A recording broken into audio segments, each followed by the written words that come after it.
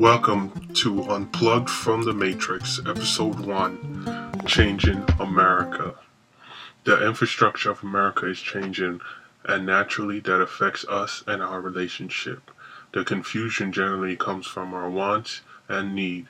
In 2018, the Bible isn't the commonality between the two, and just a lot less people are reading. They are now huge variation in the ways we interact with others. I see less and less conservative standards to our behaviors. This brings me to social life. In 2018, social taboos are becoming more and more tolerated, and with that, a period of getting used to is needed. Habituation.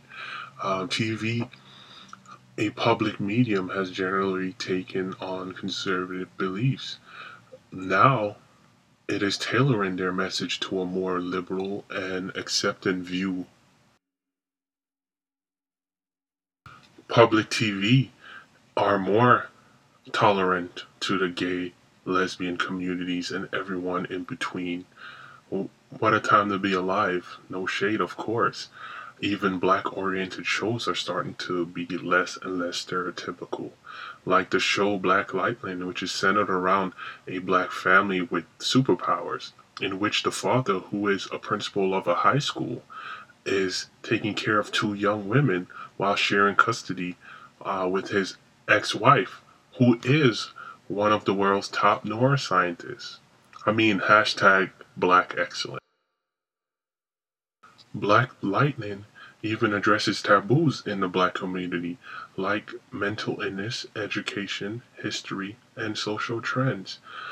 Things are getting a lot more complicated for America as we explore social trends. Creative destruction is happening faster than anyone can anticipate as technology continues to lead the way. Creative destruction is needed for the economy to advance.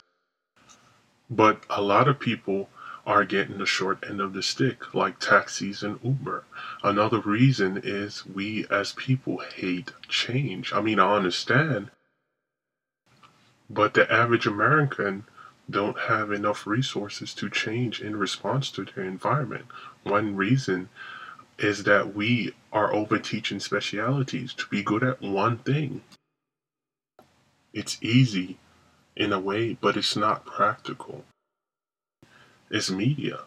We see this with social media, which some might say today is actually causing a negative effect on society, such as dating, politics, and, of course, news.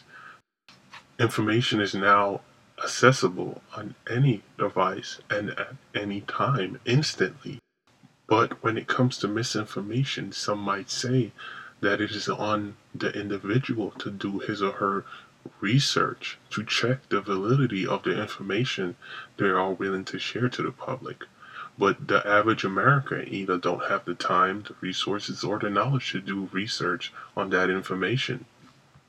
Blogs and other internet pop-up news venues are getting more and more popular, but are not held at the same quality control as these big news companies. We see that with the little information provided, as the main tactic is to clickbait or to bait readers into reading. This way, the article viewed can gain the maximum number of clicks possible. These media outlets are willing to use their attention getting caption to hint at correlation with little information on the cause. The average individual, for the most part, only cares that the caption supports their biases and interests, and that their friends and fellow followers believe the same. With social media, the average person is exposed to many people and their opinions. Religious tolerance was one a big thing back in the day. Now we have every little and for the most part insignificant details of each other's life. Public opinion can be overwhelming and quite triggering.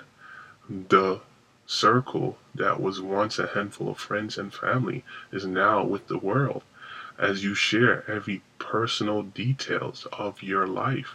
The funny thing is, it is a share that is now public domain, which is a benefit to many government and private agencies, even to people who are willing to harm you to gain profits.